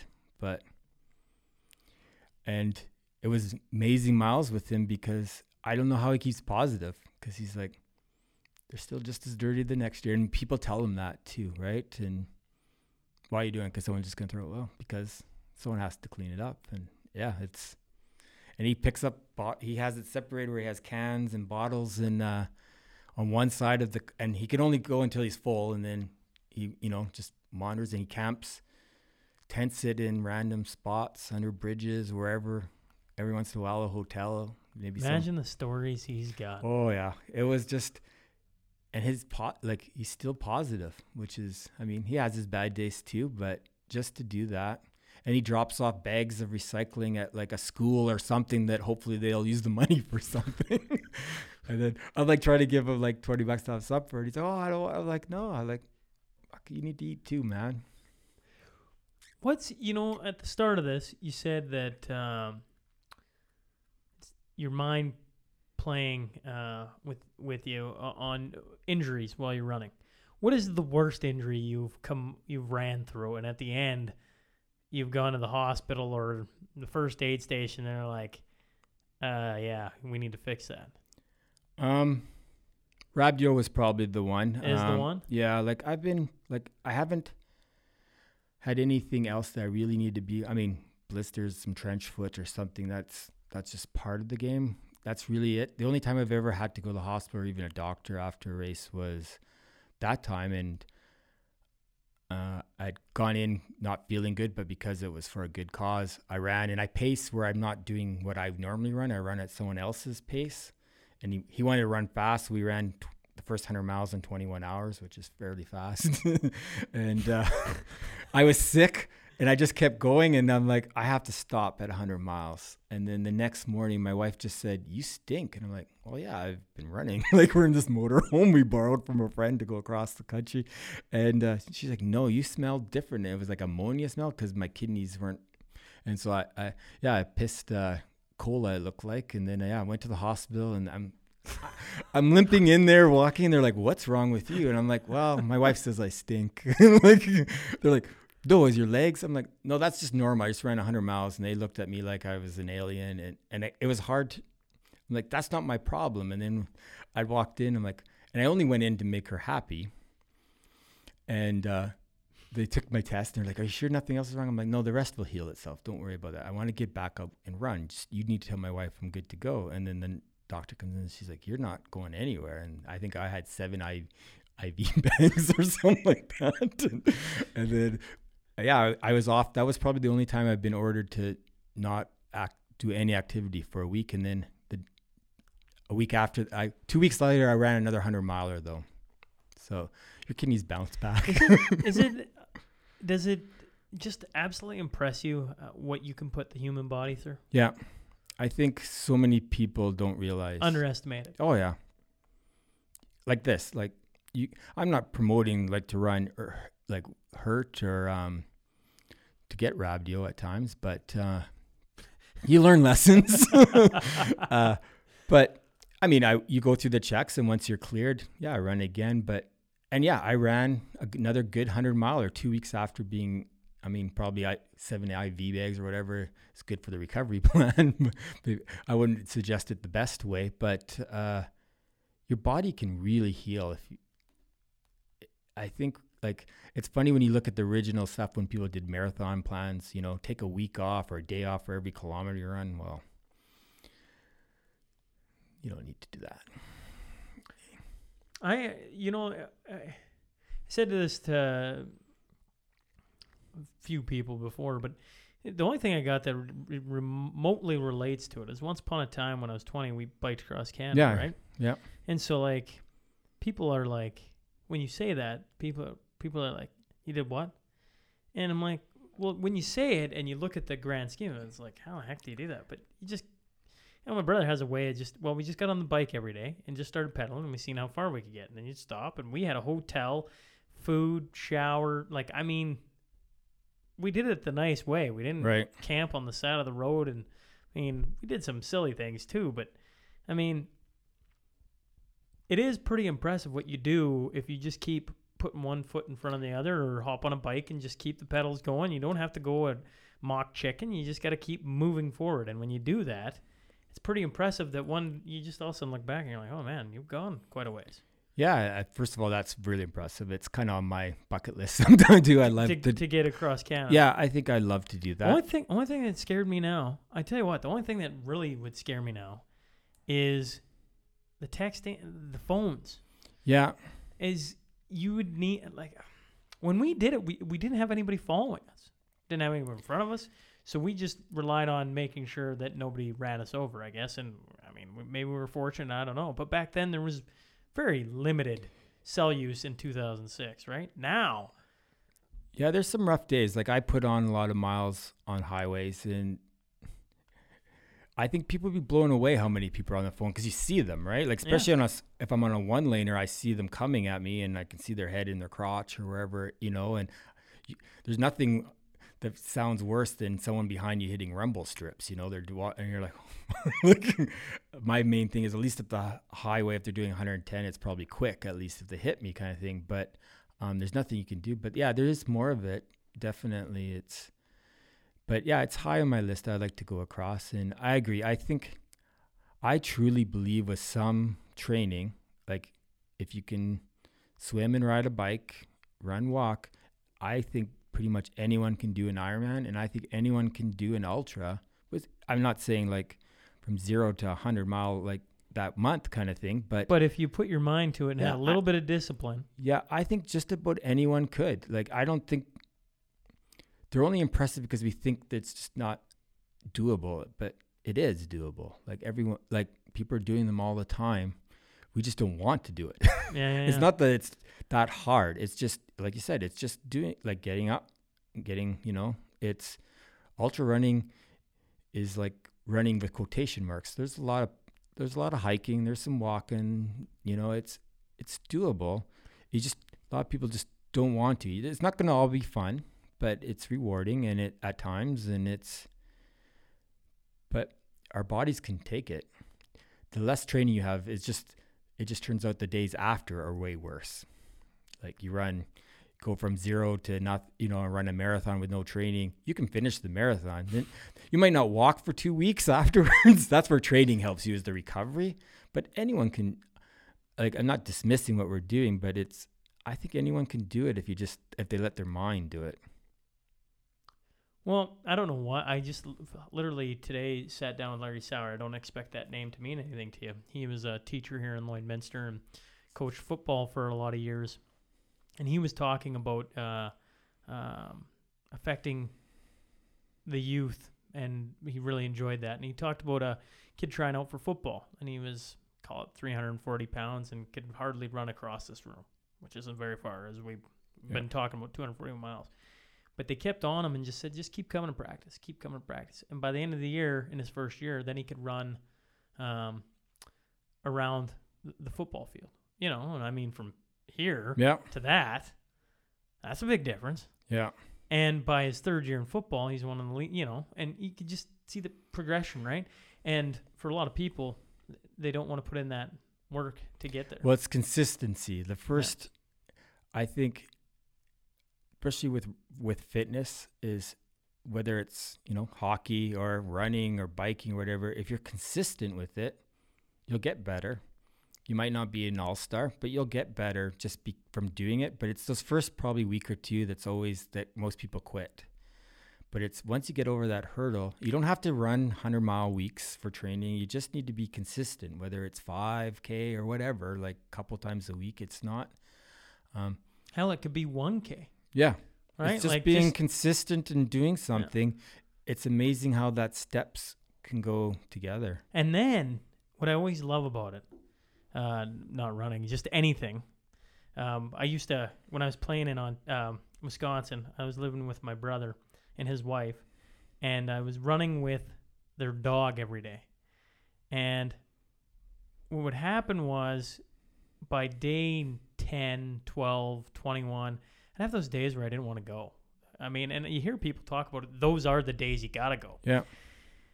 And if you don't go, your body doesn't feel right anymore. Yeah. So I can just imagine what you guys feel like if you don't go running. Like after you do it for so long, your body probably doesn't feel that great. It's like, I should have just went. No, that's why a lot of guys don't like recovery days. And I guess when I say I take a recovery day, there's probably still some swimming, or I have 3 dogs, so I walk lots, but you move. It doesn't have to be this intense thing, but it's just like a dog, I think, is the best thing for running because it makes you want to go. It forces you to go outside once in a while, right? And it's like my dogs want to run, and my dog now runs, like 80K runs and stuff like that. But it's probably unique too. But I think it's just that consistency, and even walking your dog and running 2 or 3. I know ultra runners that most of their training is an hour or 2 just long walks with their dog and hiking and stuff. It's not.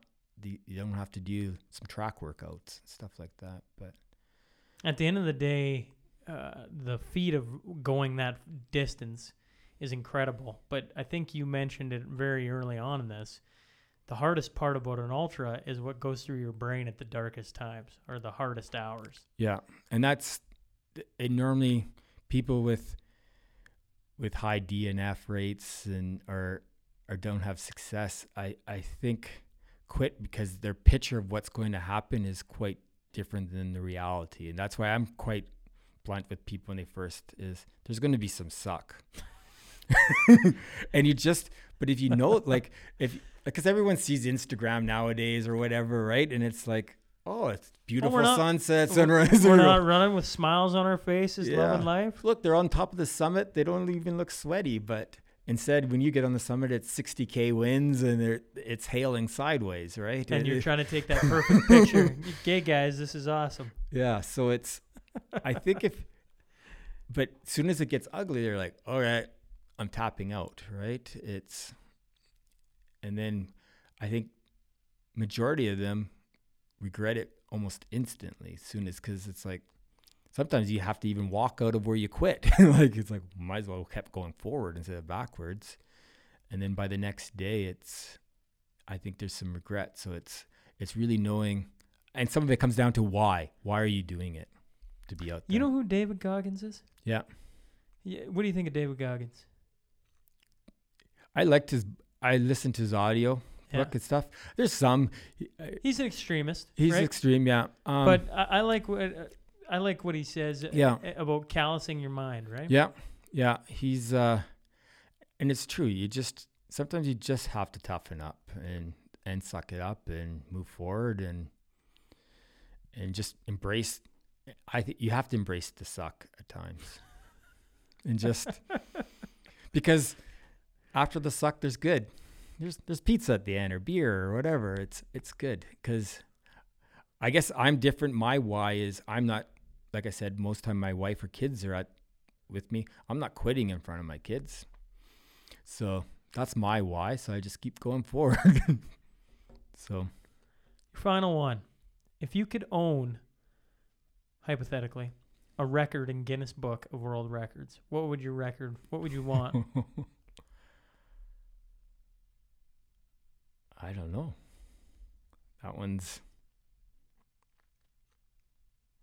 I've never thought of that one. That's a good question.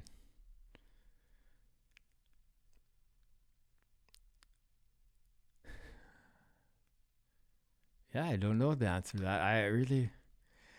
I'm not really a record person, so I've never really. And yet you tried scaling Everest in the prairies. Yeah. That would have been a record for the prairies. Locally, yeah, around there. Yeah. Right? Yeah.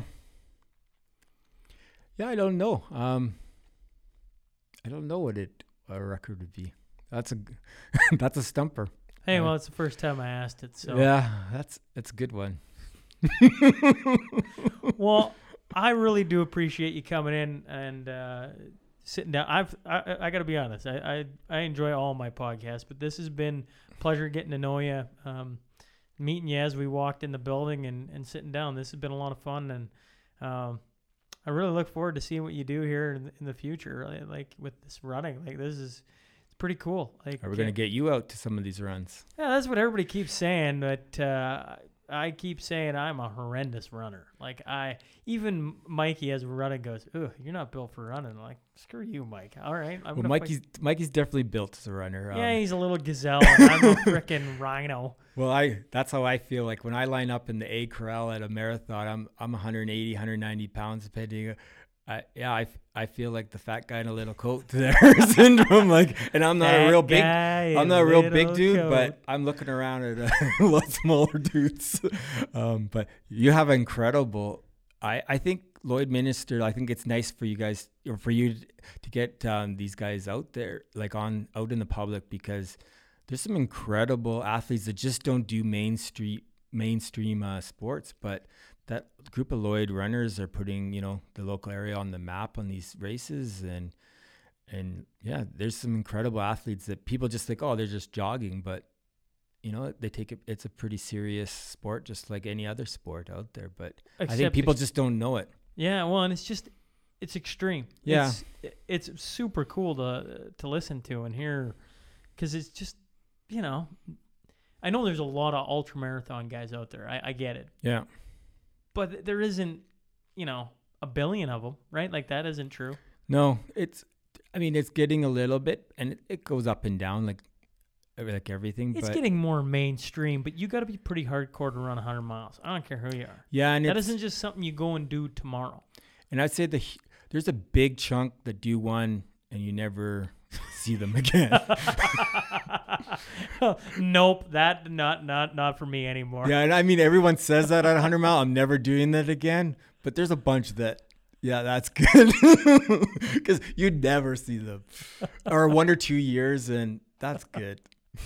Oh, goodness gracious. Well, once again, thanks for driving on up. This has been an extreme pleasure of mine. Thanks again, Shane. Thanks.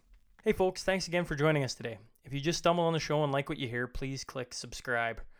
Remember, every Monday and Wednesday, a new guest will be sitting down to share their story. The Sean Newman Podcast is available for free on Apple, Spotify, YouTube, and wherever else you find your podcast fix. Until next time.